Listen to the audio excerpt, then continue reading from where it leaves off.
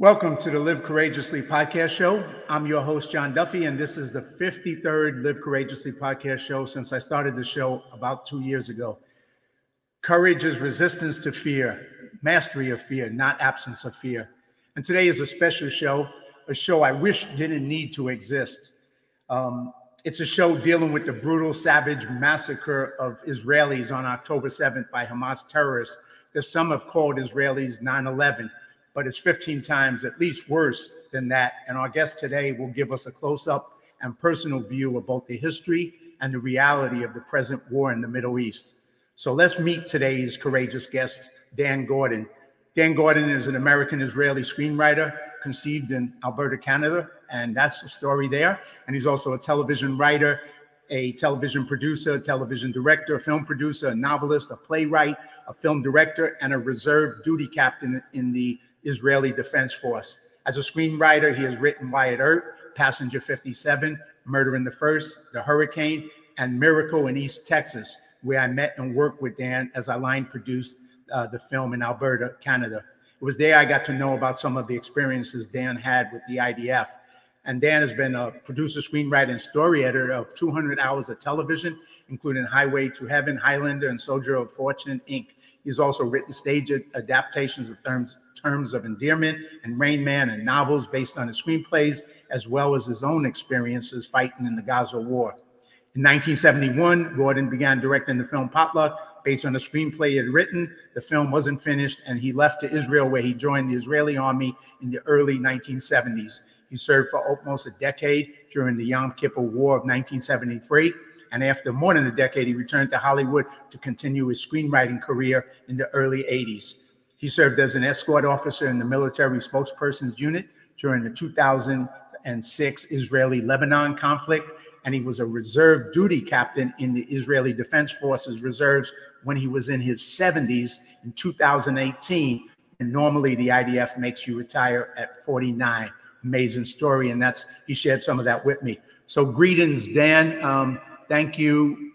Hold on one second. I said greetings, and now I got to bring him on. There he is. Greetings, and welcome to the show. Thank you for taking the time to join us. Thanks for having me, John. Good to see you. Good to see you as well. You know, like I said, this is a show I would have preferred that we weren't having to be talking about this, given that, there's other things that I would have loved to talk to you about, including filmmaking and our movie. But this reality is something you have a very deep understanding of. So maybe, Dan, if you could start off and tell us the present situation, what happened on October 7th in Israel, and how you see it and what it is, and what do people really need to know? Because unfortunately, I don't think people really know the truth about what is really going on. You know, on October 7th, it was around 10 o'clock at night, something like that, 10:30, which would have been around 6:30 in Israel from where I live, which is Central Time Zone. I was WhatsApping with my adopted sister, who lives in a kibbutz, which is a small farming village on the Gaza border, a little kibbutz called Saad.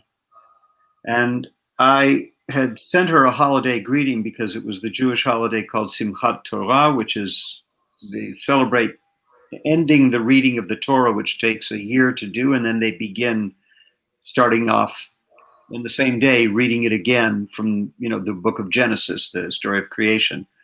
And it was also Shabbat, it was the Sabbath, and every Shabbat I always text or call my sister and wish her, as we say in Hebrew, Shabbat Shalom, which means Sabbath peace. Now, she's very religious, and because she's religious, she turns her phone off when Sabbath starts at sunset. So I didn't get a response, and I didn't expect a response until the following evening, her time, when the Sabbath would be over.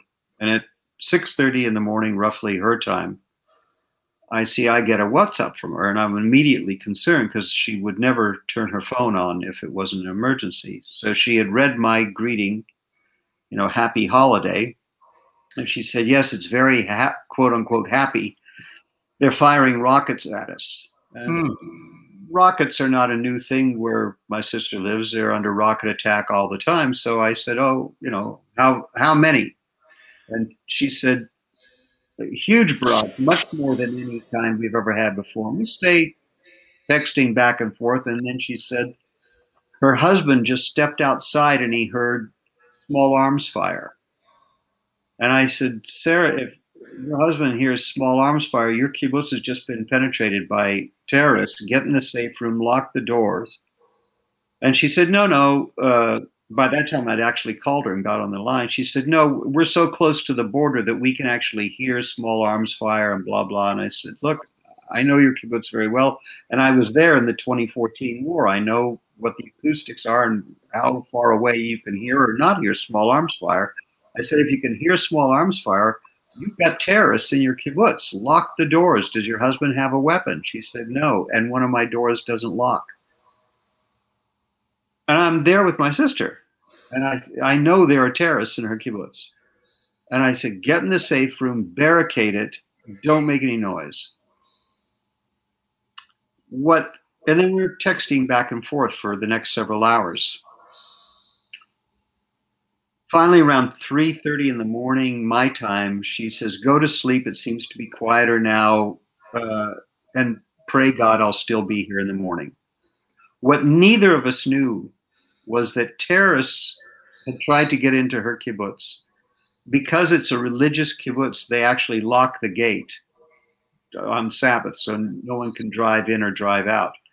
The terrorists tried to get in through the pedestrian gate, so they were shooting the lock and trying to get in through the pedestrian gate. But when they saw they couldn't get in with their vehicles or their motorcycles and they wanted a quick getaway, they literally went across the street to the kibbutz across the street, a place called Kfar Aza.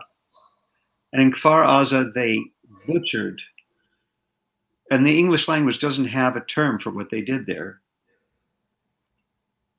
They raped women, tortured them, killed women, children, babies, beheaded babies, pulled old people from their beds or their wheelchairs. They killed over 100 people there. And that scene was, we now know it was 2,000 terrorists who had infiltrated Israel all along the border. All the little farming villages in that area were affected all the way up.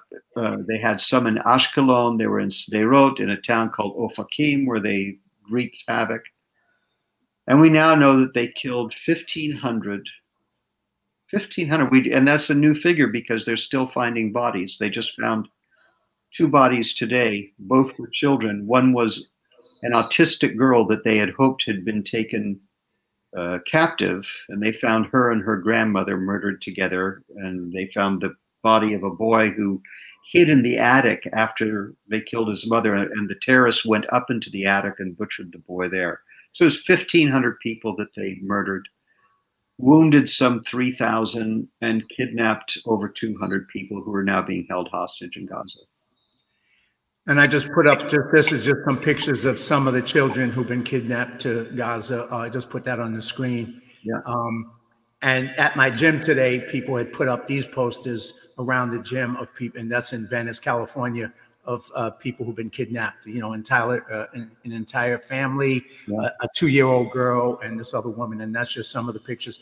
But Dan, for Americans who've never experienced this, I mean, you just casually kind of mentioned as you were talking with your sister, she said, how used to having missiles fired at them. It was like, well, that's just kind of commonplace. Where us, it's like an occasional firework on July 4th is a commonplace thing, right? Yeah. And how can you, it's like that's normal living in that area for your sister.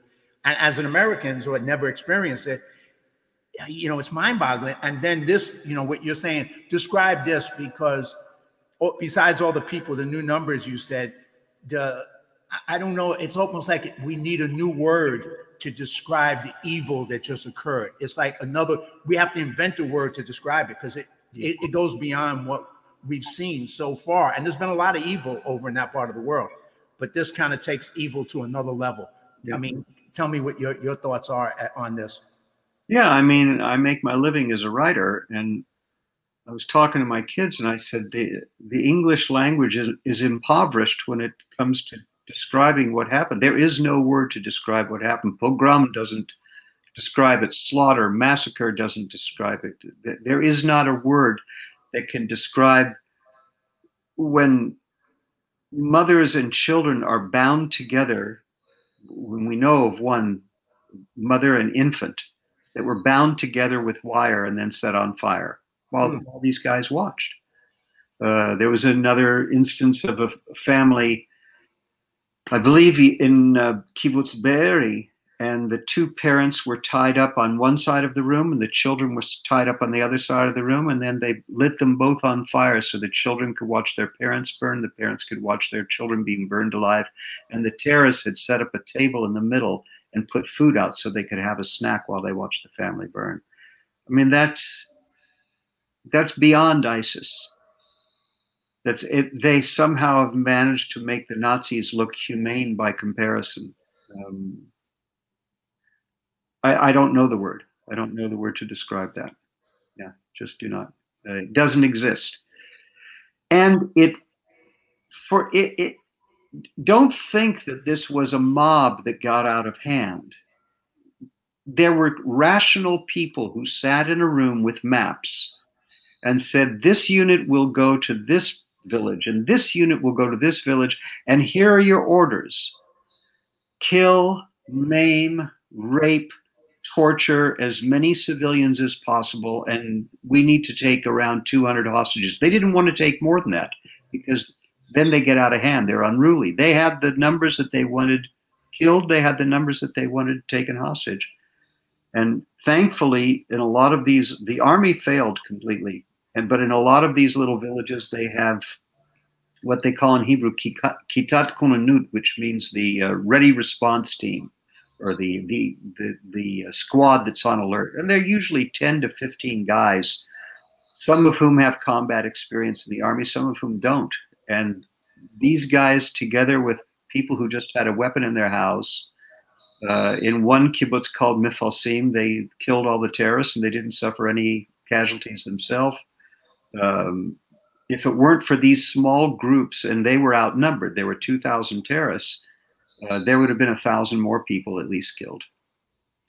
I mean, we see stories like this is a story I just put up about this young woman who I think was with the IDF and organized the people in her kibbutz to basically repel the Hamas attack, like you're saying, because it would have been a lot worse. But this is the kind of the bravery and the courage of the people who were able to fight back. But of course, they were taken by surprise. It wasn't a expected fight. It didn't come. But what you're saying, Dan, too, is, and I just think people need to wrap their mind about it and their heart about it. This wasn't a mob. This wasn't in a fit of rage. This was a planned operation. And that you kind of got to understand on another level, because mobs are mobs and craziness happens among mobs and evil happens among mobs. But these are rational people who planned this evil and knew what they were going to do. And there wasn't one level of humanity in them at that moment when they did it, I don't think. When I was in the military spokesperson unit, my opposite was a guy, and he's still the spokesperson for Hamas. His name was Abu Ubaidah. And he told some reporter, he knew about me and I knew about him. He told some reporter, oh, the Israelis have hired a Hollywood screenwriter to write their fantasies. Anyway, so this reporter was interviewing Abu Ubaidah in Gaza. And he said, what's the difference between Hamas and ISIS? And Abu Ubaidah was very insulted. And he said, how dare you compare us to ISIS? And he said, well, you're both the same, basically. He said, that's an absolute lie. That's scandalous. He said, ISIS kills civilians. And so he said, well, Hamas kills civilians. And Abu Ubaidah's answer was, that's not true. We never kill civilians. We only kill Jews. Not Israelis, Jews. It's not just a question of nationality here. This is Jew hatred, pure and simple. Pure and simple. And that type of Jew hatred within the Arab world, in which we had very good relations for a period of history, but that goes back to the 7th century. You're dealing with a 7th century fanatical mentality. And it hasn't changed since the 7th century. I'm almost speechless at that comment. It's just, we don't kill civilians, we kill Jews. Yeah. And we're not like ISIS. And clearly, whatever his perspective is, the reality is they are worse than ISIS, and they just proved it.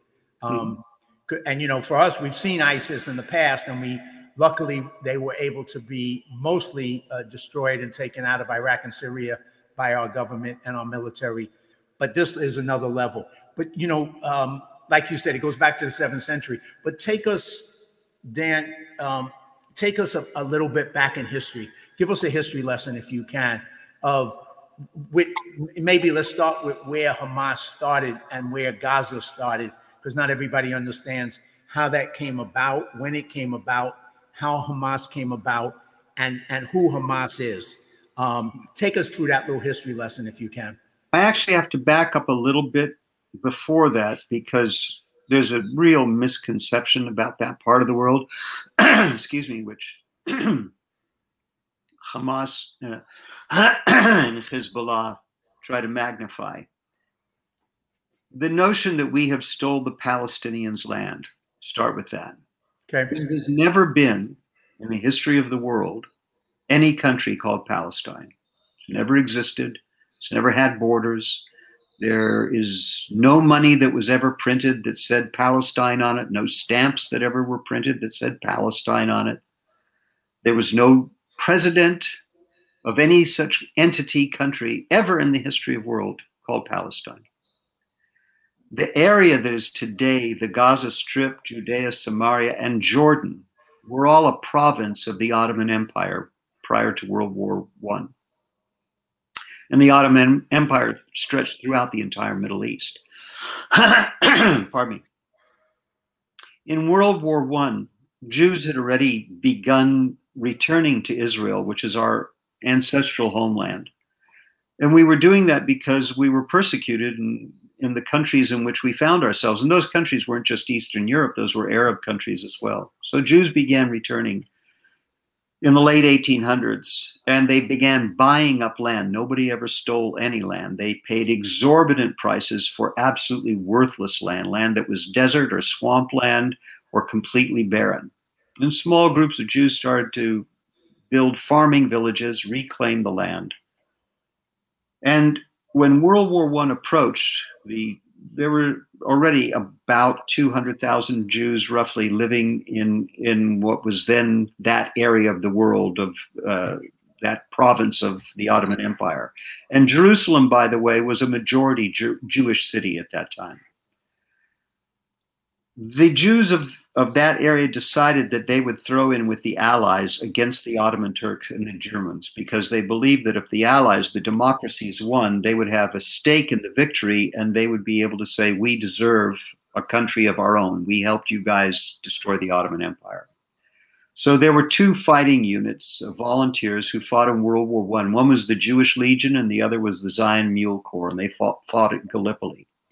But more than that, there was an extraordinary intelligence operation called the Neely Group.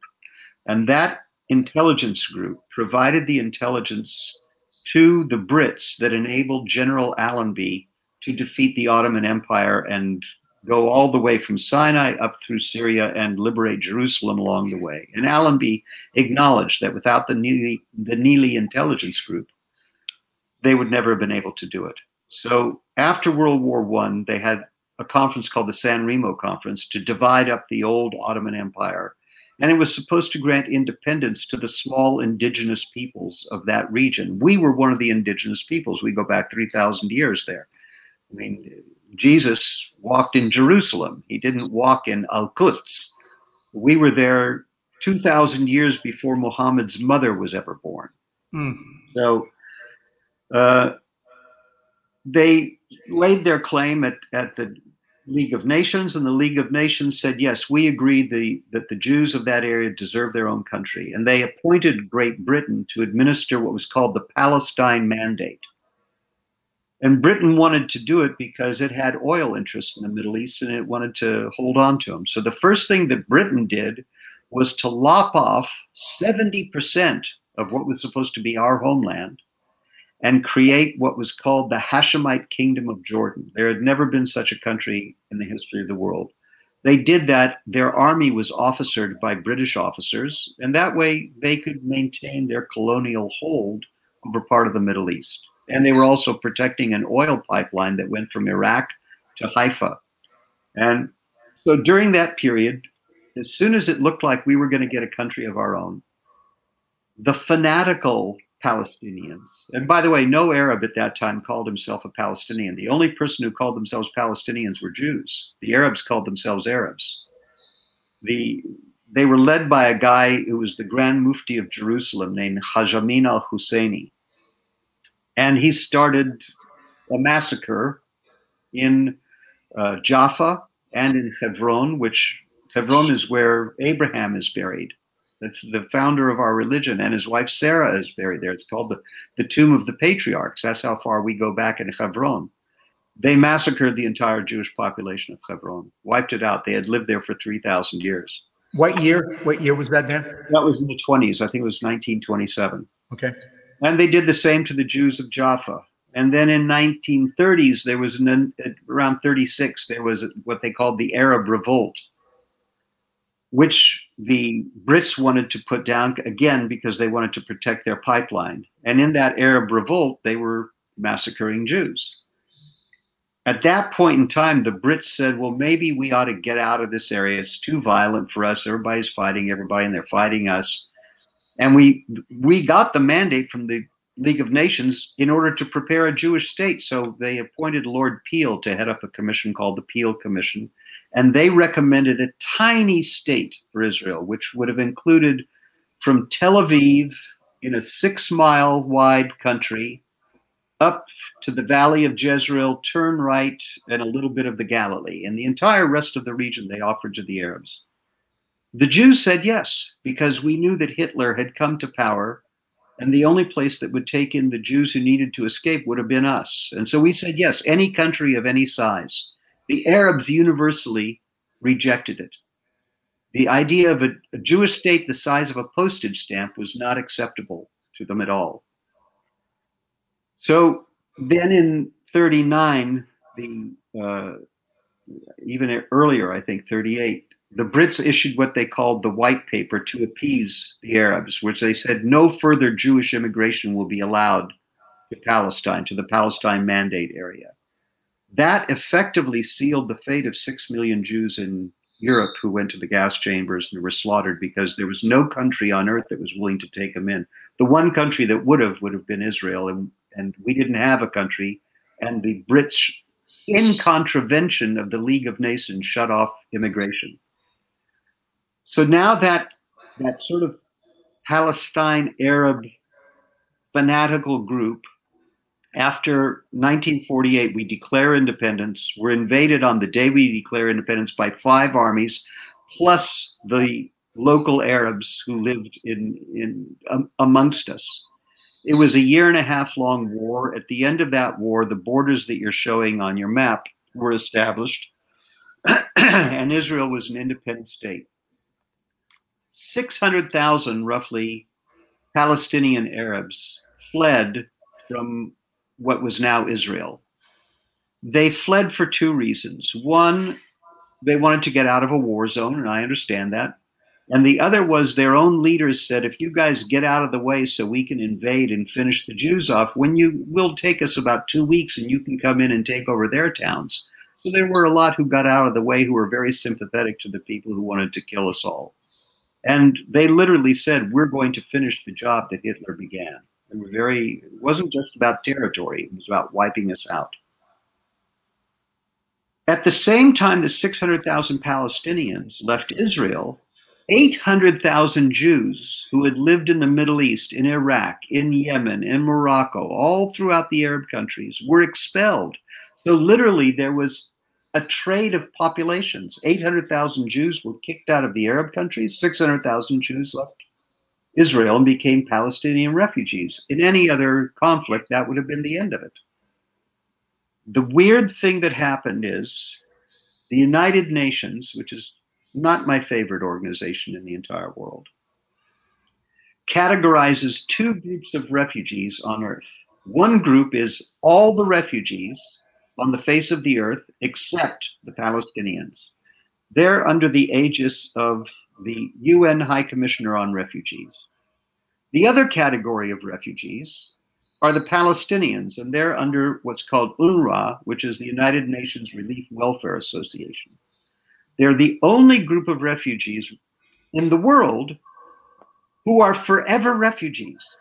Doesn't matter what country they settle in, how prosperous they become, they and their descendants will always be refugees. Gigi Hadad, the supermodel, who makes around 20 million a year and is American, is, according to the UN, a Palestinian refugee. Homeless, by the way, because not in Israel.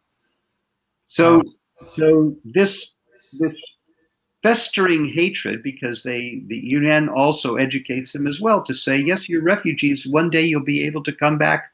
Well, no, you can't come back. You want us to bring in 6 million people who want to slaughter us? You just saw what 2,000 could do. Not going to happen. The Muslim Brotherhood was born in the 30s in Egypt. And I just want to step back a bit on a personal level.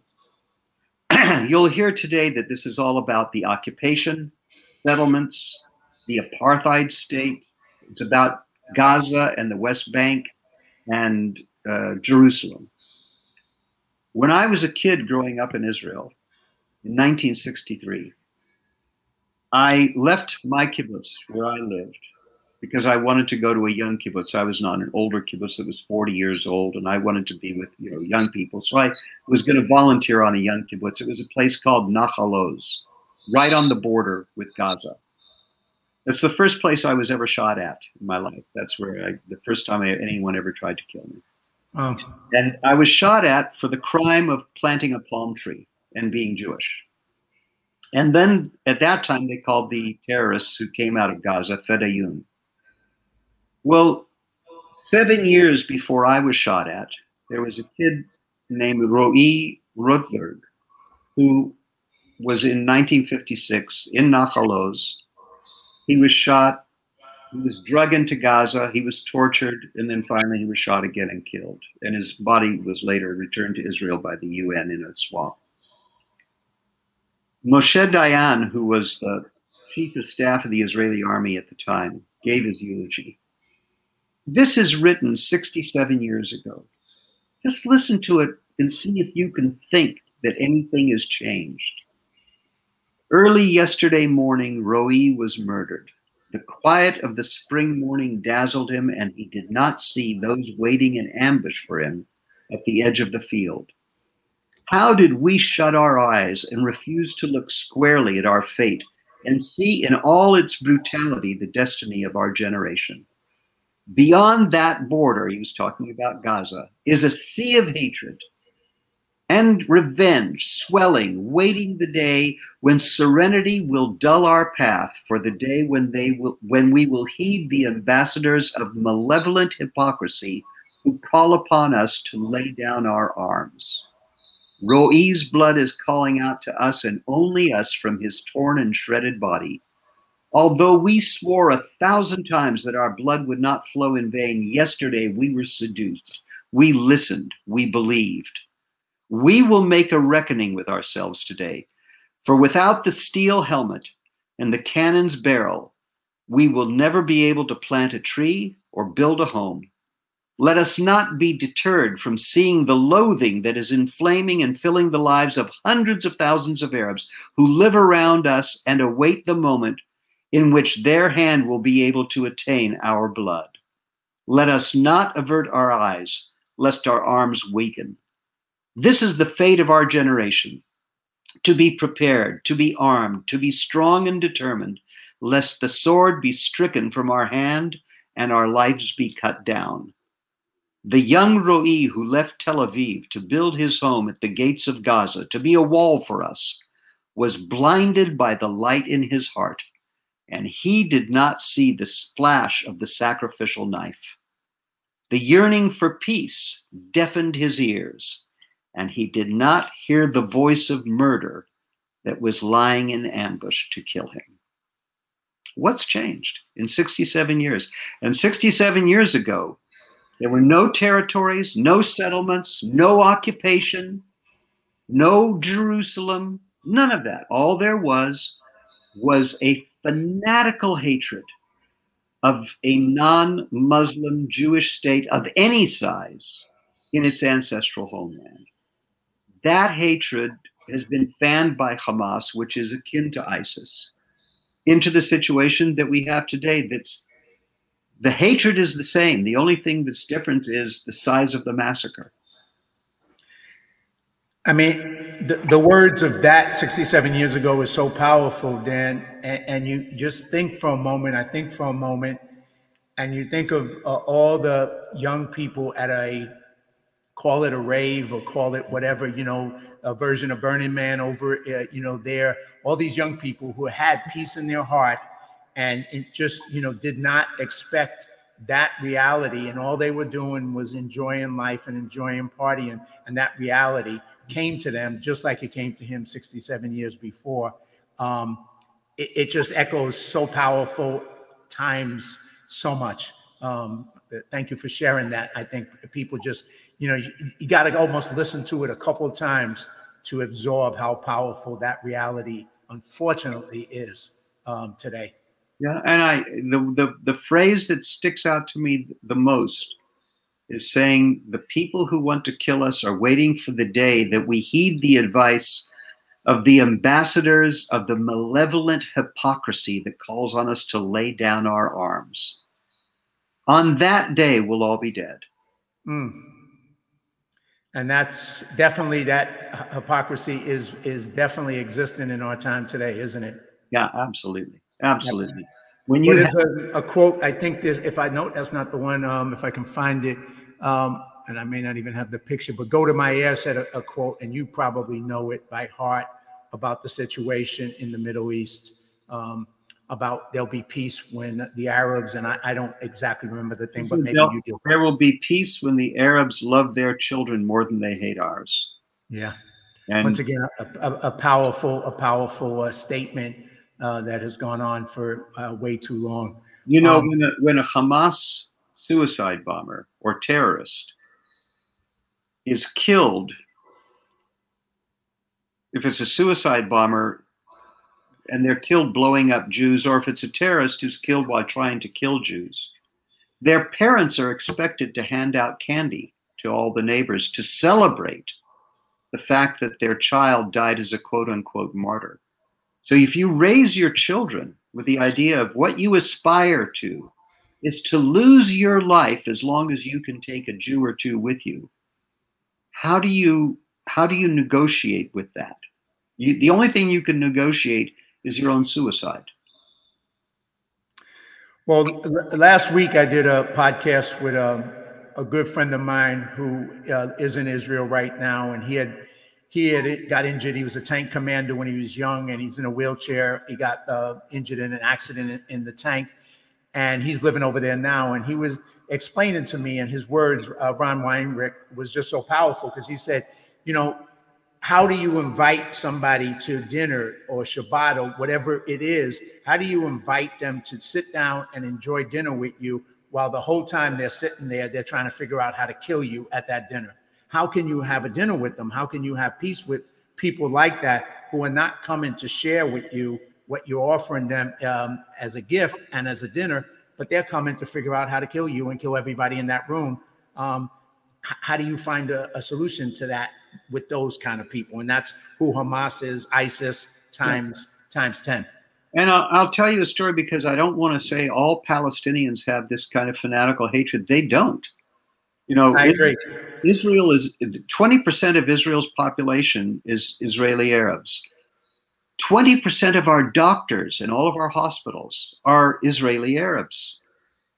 Almost 90% of our pharmacists are Israeli Arabs. Wow. The relationships are excellent. And I remember in 2011-12, when we went into Gaza, it was Operation Cast Lead. Maybe it's 2010.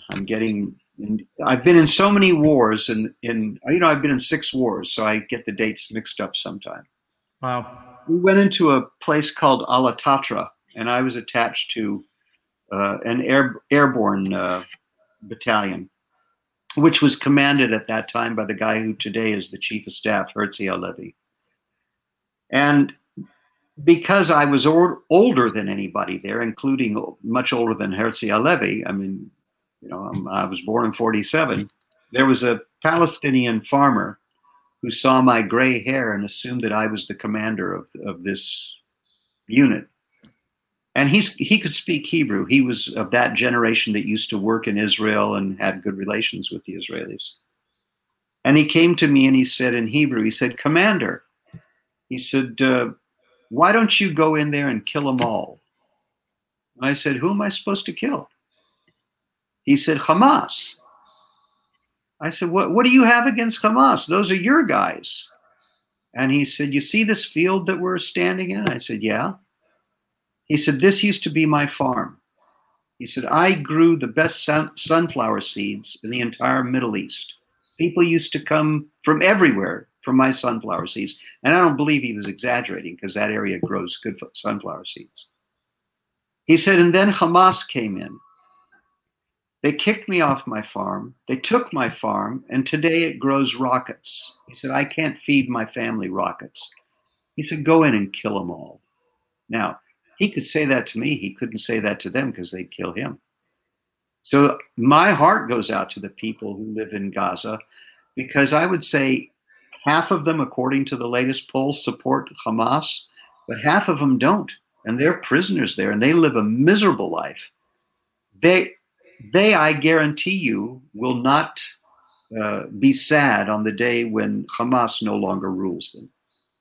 Well, I just want to kind of echo what you said on a couple of points right there, because one, like, you said all the Palestinian people are not like that. And the listing of the Palestinian people and the Arab who are in Israel as pharmacists, as doctors, etc., and that there's, that distinction between Palestinian people and Hamas is an important distinction to make. And when you look historically, you look at a situation like in Cambodia, where you had the Khmer Rouge, which was the rulers of the Cambodian people, and they killed millions of their own people. The Cambodian people were good people. The Khmer Rouge was an evil entity that was destroying their own people as well as others. That's what Hamas is. The distinction between the Palestinians and Hamas is an important distinction. And evil is Hamas. The Palestinian people are the people. That's a different reality. You see the same thing in Lebanon with Hezbollah. And what people here don't understand is that both Hamas and Hezbollah are puppets of Iran. Iran doesn't even share a border with us. We don't have a fight with Iran. We're 1,000 miles away from Iran. They're Persians. They're not Arabs. And yet they want to dominate the Middle East. And they have a fanatical, I'm talking about the Ayatollahs, not the people of Iran, who are beautiful people. The Ayatollahs have a fanatical hatred of Israel because we're Jews. And they want to encircle us. They want to wipe us out. And then they want to dominate the Middle East. And then they actually want to dominate the world. They have a vision of a worldwide caliphate. I hope your listeners will understand that Israel is a kind of laboratory for Middle East terrorists. They always start with us, but they never end with us. Plane hijacking started when they were hijacking Israeli planes. It ended up on 9/11 in New York and Washington and Pennsylvania. It never just stays with us. We're the little Satan. America's the big Satan. The deputy commander of Palestinian Islamic Jihad just yesterday said there's an Arabic language newspaper called Al Mayadeen, and he said, "This is a war against the West headed up by Biden. It's not a war against Israel. It has to start with Israel. But this is a war against the West." So I hope your listeners understand what starts in Israel. We're not like Las Vegas. It never stays in Las Vegas. It starts in Israel. It will always come to the United States and Europe afterwards. And you point out that Iran's role, and they even call themselves the Axis, and they don't call themselves the Axis of evil, but they use the word the Axis. But the evil is the word right behind it that they forgot to add to their conversation. But Iran obviously runs a lot of the operations with Hamas, with Hezbollah, with Islamic Jihad, and like you said, has that bigger plan. And then they're supported by other bigger players in the world, like the Chinese, communist Chinese, and others Russia, who funds them on some level as well. So that axis of evil is a real thing. And like you said, it doesn't have a small plan. It has a huge plan for the whole planet. And that's the world we're living in today. It's not, it isn't, people can ignore it. People can make believe it isn't true, but it is. Yeah, absolutely. We Americans are innately nice people, and we like to think that everybody is innately nice, and that the only evil in the world really is in a James Bond movie where there's an evil genius named Dr. No. That really isn't the case. We live in a tough world that's getting tougher, and there are people who have very bad plans in mind for us. And this is my American hat when I say us. They don't wish us well. The Chinese communists certainly plan to be the dominant power in the Pacific, and we're in their way. And the Russians intend to reestablish the Russian Empire, and we're in their way. And Putin, is following a great tradition of Stalin, and is no less cruel in Ukraine to the Ukrainians than the Russians have ever been, which is pretty darn cruel.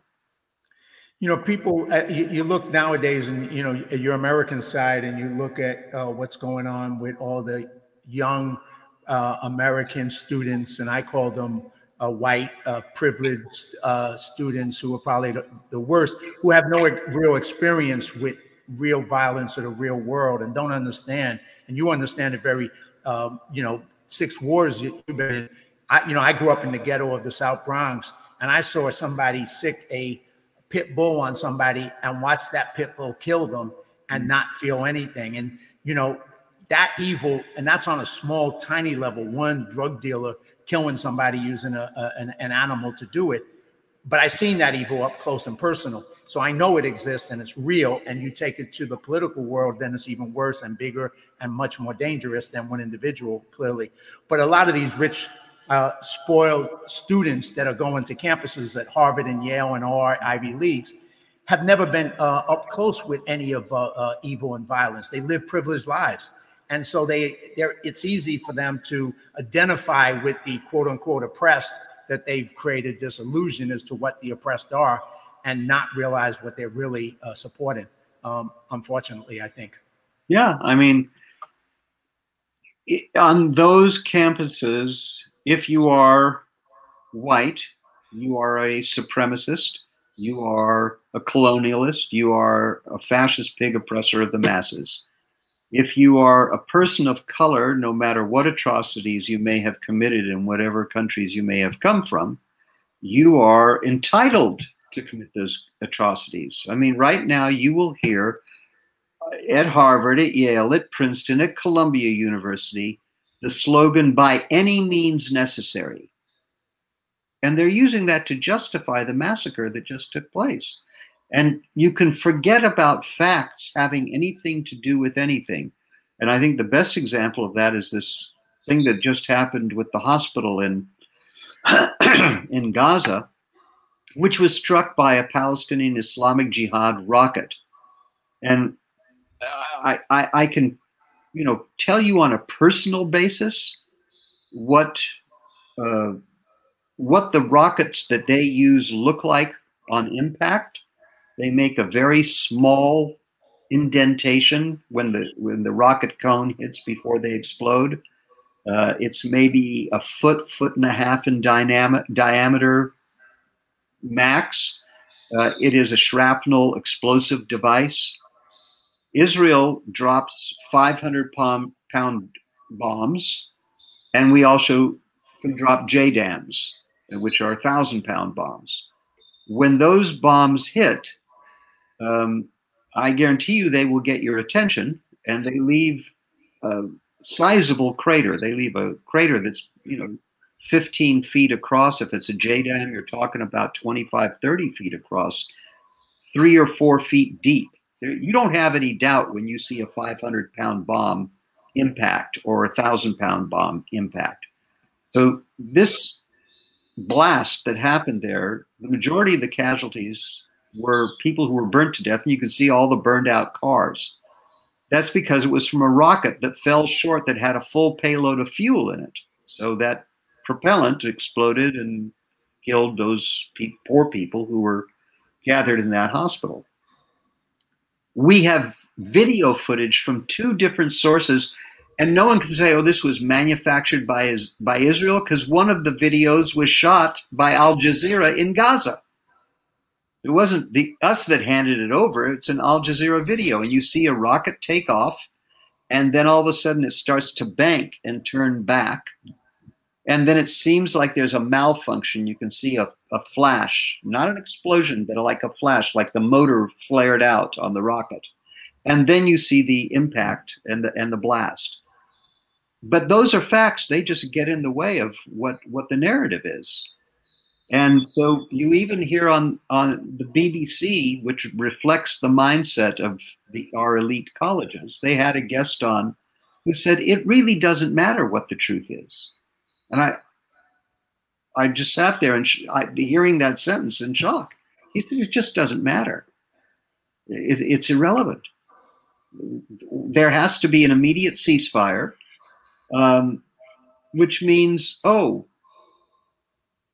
put it to an analogy of the United States.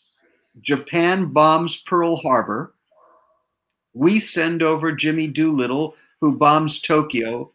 And the Japanese say, we've got to have an immediate ceasefire. You can't have the battle in Midway after we just took out the Pacific Fleet and killed 3,000 Americans. That's not the way war works. You don't get a free first punch, especially not when your objective is genocide, period. I mean, the days when Jews stood at the side of a pit naked with their hands over their children's eyes, waiting to be shot, or walked into gas chambers because they were helpless and had no army and had no state and had no one who would stand up for them. Those days are over. We've got a state, we've got an army, and we're not going to acquiesce to our own suicide.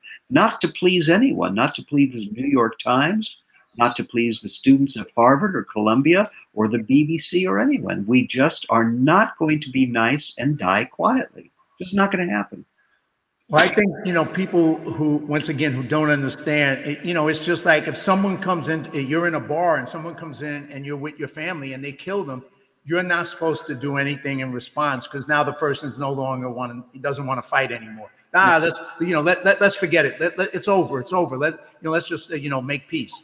No, it doesn't work like that. It doesn't work like that on a personal level. It doesn't work like that in a war level. When somebody has done what they did, you need to eliminate them on every level, and that's what you're suggesting. But one of the biggest things that you're kind of touching on, Dan, and that's part of the hard problem, is this propaganda war. And they're very good at the propaganda war. And what you just said, I mean, they may be masters of it. The ability to take something that happened and immediately turn the press and the world, and even a prime minister in Canada, to be able to condemn them for blowing up this hospital and killing 500 kids without even getting the information as to what happened, immediately jumping on a side and choosing that side and blaming people, and then later not retracting the fact that you made that mistake. That's how powerful that propaganda war is that no matter what happens, it's going to try to be flipped, turned, and used against Israelis as the Israelis try to handle this war going forward. That's just my opinion watching it. But I'm sure you got even better insights than I do. That's for sure. Well, Lenin used to call the left-wing elites in this country useful idiots, and the media. And I'm a child of the left. When I was a kid, a kibbutz is a collective farm. I was and very proud that I was in the civil rights marches, and very happy that I was in the civil rights marches. But I was out there singing Pete Seeger songs, and, you know, I considered myself a leftist. I considered myself aligned with people who were oppressed and trying to make the world a better place. I didn't, you know, this is the ancient left. I did not see all white people as racists. I did not see capitalism as the evilest force in the world. But today, you have the media, whether it's the New York Times or the Washington Post or the BBC or the LA Times, which I'll tell you a story about in a second, racing to say Palestinian health minister, the Palestinian Ministry of Health today said that it was an Israeli airstrike that killed 500 people within 5 minutes. Who is the Palestinian Ministry of Health? They're Hamas. So do you think that an organization that just ordered the mass murder of men, women, and children, rape, torture, kidnapping of children, murder of babies in their bed, beheading babies, do you think they would blanch at a stretch of the truth? Do you think they would draw the moral line at lying? Oh, I'm sorry, that's a line we won't cross. We're not going to lie. Well, no one even bothered to question it. No one even bothered to say there was something got hit here. There was an explosion. It's a war zone. They call it the fog of war for a reason. It's going to take some time to figure out what happened here. 100%. You know, and when Israel says we don't target hospitals, I can tell you from my own experience, my last day in service was March 14th, 2018. It was the day that the United States moved the American embassy to Jerusalem. And my unit, the Givati Brigade, which is a very good infantry brigade, was deployed on the Gaza border because Hamas had called for the Great March of the Return. 100,000 Gazans were going to march on the border and just walk through the border fence. Well, it was all BS because they were using that march and they were burning tires to create a smokescreen as a distraction to launch 7 terrorist attacks against us that day. 7 on that line. And my brigade was there and we were reinforced by a unit called Yamam, which is a very elite special forces unit. We killed 63 people, I believe, that day. 57 of them, Hamas themselves claimed as Hamas terrorists. They called them Hamas operatives. When our snipers identified a target that was a person that was shooting at us, and we were under small arms fire, grenades, Molotov cocktails. When a sniper identified someone with a weapon who was shooting at us, he had to get on the radio, contact a lieutenant colonel, that was the lowest rank that could give the okay, who was on an observation hill, say where the assailant was, where the Hamas sniper was. The lieutenant colonel had to locate that target, see that target was firing on us, give the okay, and then the sniper could take a shot. Even though we were under fire. And I was furious. I was like, well, what? We need to wait? Can we defend ourselves? Would that be nice? But those were the rules of engagement that we had. So I guarantee you the Israeli army doesn't target hospitals. Shit happens in wars, and sometimes, you know, you can, I think it was the Chinese embassy. It was bombed in Bosnia during that war by the Americans, and it was a mistake. That sure. Did happen. Israel owns up to it when it makes a mistake like that. But there have been so many of these things which were total BS, and the media eats it up and then never retracts. And you can see the riots going on in the Middle East. They have blood on their hands. Yeah, because the media and them fanning the flames, because that's what they're doing. They're fanning the flames. And I remember you telling me that story about 2018 when you you were like 70 years old when you had to get a special approval. We were up in Alberta, Canada, making the movie, and you told me about, which I found to be such an amazing, I had literally fascinating story to hear this from you, because I didn't know this background. I was just, I thought, well, you wrote this script, and then all of a sudden we went into your life and your background, and it really was amazing to hear some of that experience that you had. Well, I had literally come from the Gaza border, got on a plane, and flown to Canada to be on the set. It was exactly that time. Amazing. And what it must have been, what a difference from that in the middle of a war thing to the experience we had in Canada, which was such a great experience. And your story that, led to it, Miracle in East Texas, was such a fun, true story movie that you wrote. So here, what a difference. But you also mentioned, and just, to throw real quick, you were on the left. I was on the far left. I grew up in a ghetto in the South Bronx. I hung out with the Black Panthers and the Black Muslims. Wow. I marched in Tupelo against the Klan. I became a Maoist leader for 10 years of my life, working with the Chinese communists and supporting the Pol Pot. So I know the left intimately, really intimately. And thank God I'm no longer there, and I've understood what that is and what it isn't. The utopia dream that they promote versus the reality, which is a nightmare. And that's the same with the Islamic movements. They promote to their people a utopia, but what they really create is a hell. That's what they create. Yeah. So, we've kind of went on similar type of, on the left piece of it, but, not the, obviously your involvement in the IDF and the war part of it. Going forward, Dan, obviously, Israel's plan is to eliminate Hamas as a functioning thing. That's the plan they have right now. And obviously, there's going to be a lot of pressure using the propaganda war to try and stop that from going forward. And a lot of their friends may become very weak in the knees as life goes on. What's your perspective as to what the future holds in the short run for what's going on in the Middle East right now? Yeah, the pressure on us to have a ceasefire is already there. It'll only intensify as the ground war starts. My guess is the ground war will start within 24 to 48 hours. I think a political decision's already been made. I think it's now a totally operational decision of the IDF as to when they decide to go. But as we go into Gaza, there are going to be more casualties. There's going to be more pressure. But we really don't have a choice.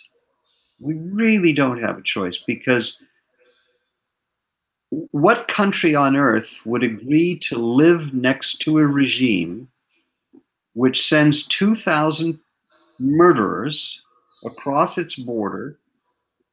We're not talking about the United States and Afghanistan. We're not talking about the United States and Germany or Japan in World War II.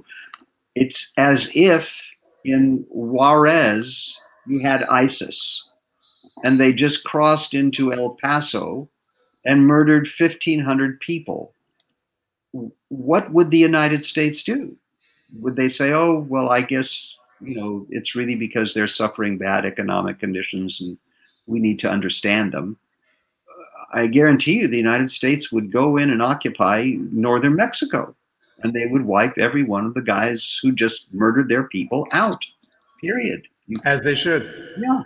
There is no government on the face of the earth that could tolerate this kind of a thing.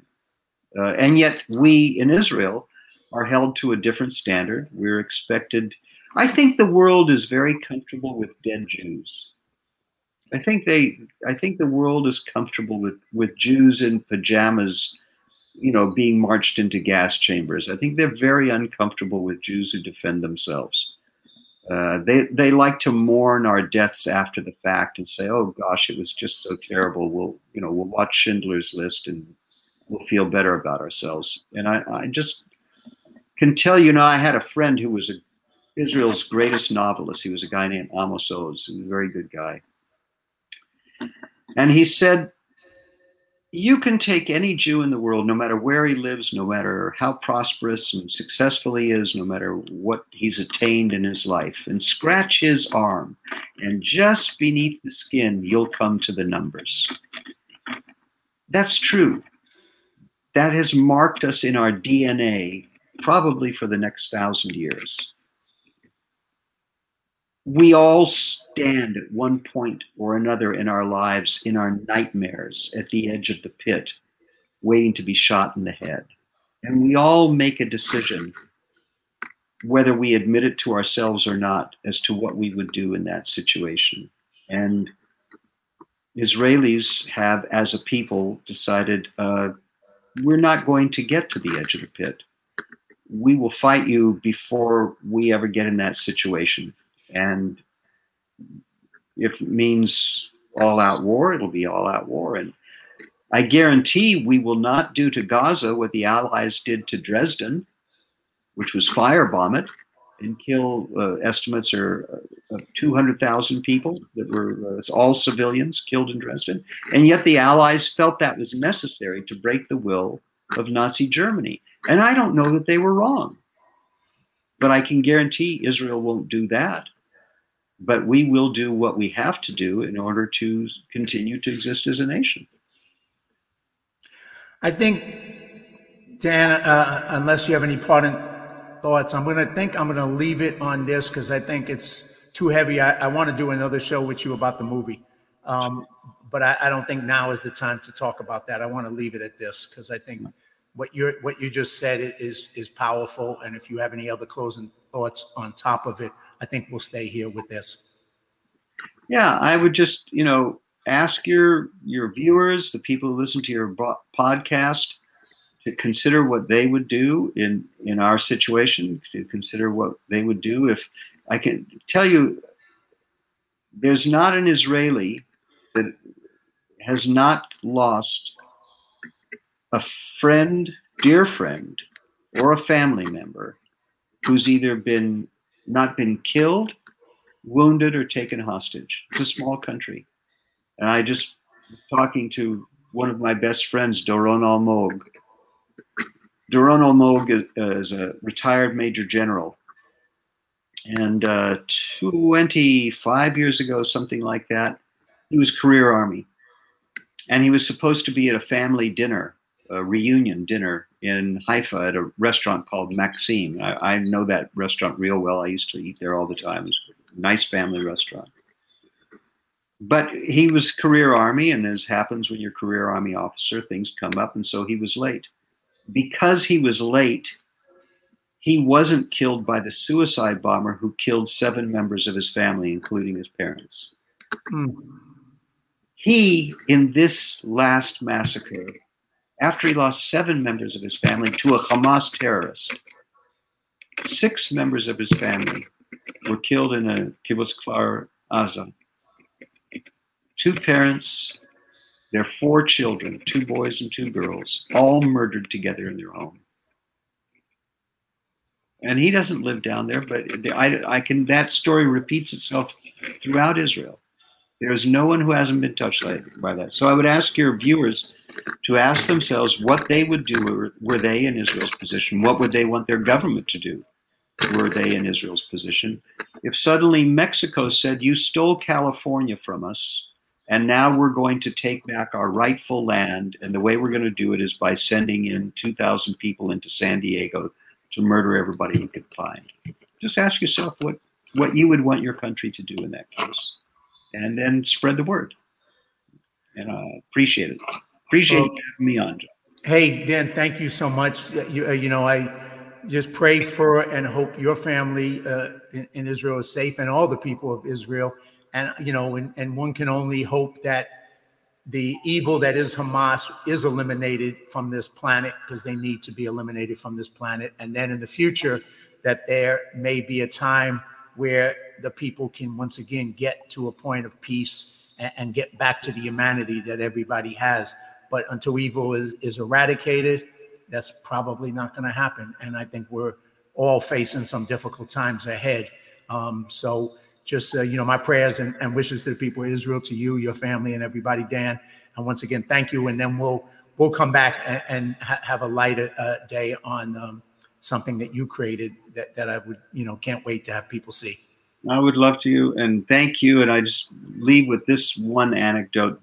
General Schwarzkopf was asked after 9/11, do you think the American people can ever forgive the people who perpetrated 9/11? And he famously answered, forgiveness is God's business. Our job is to arrange the meeting. I think I heard that one.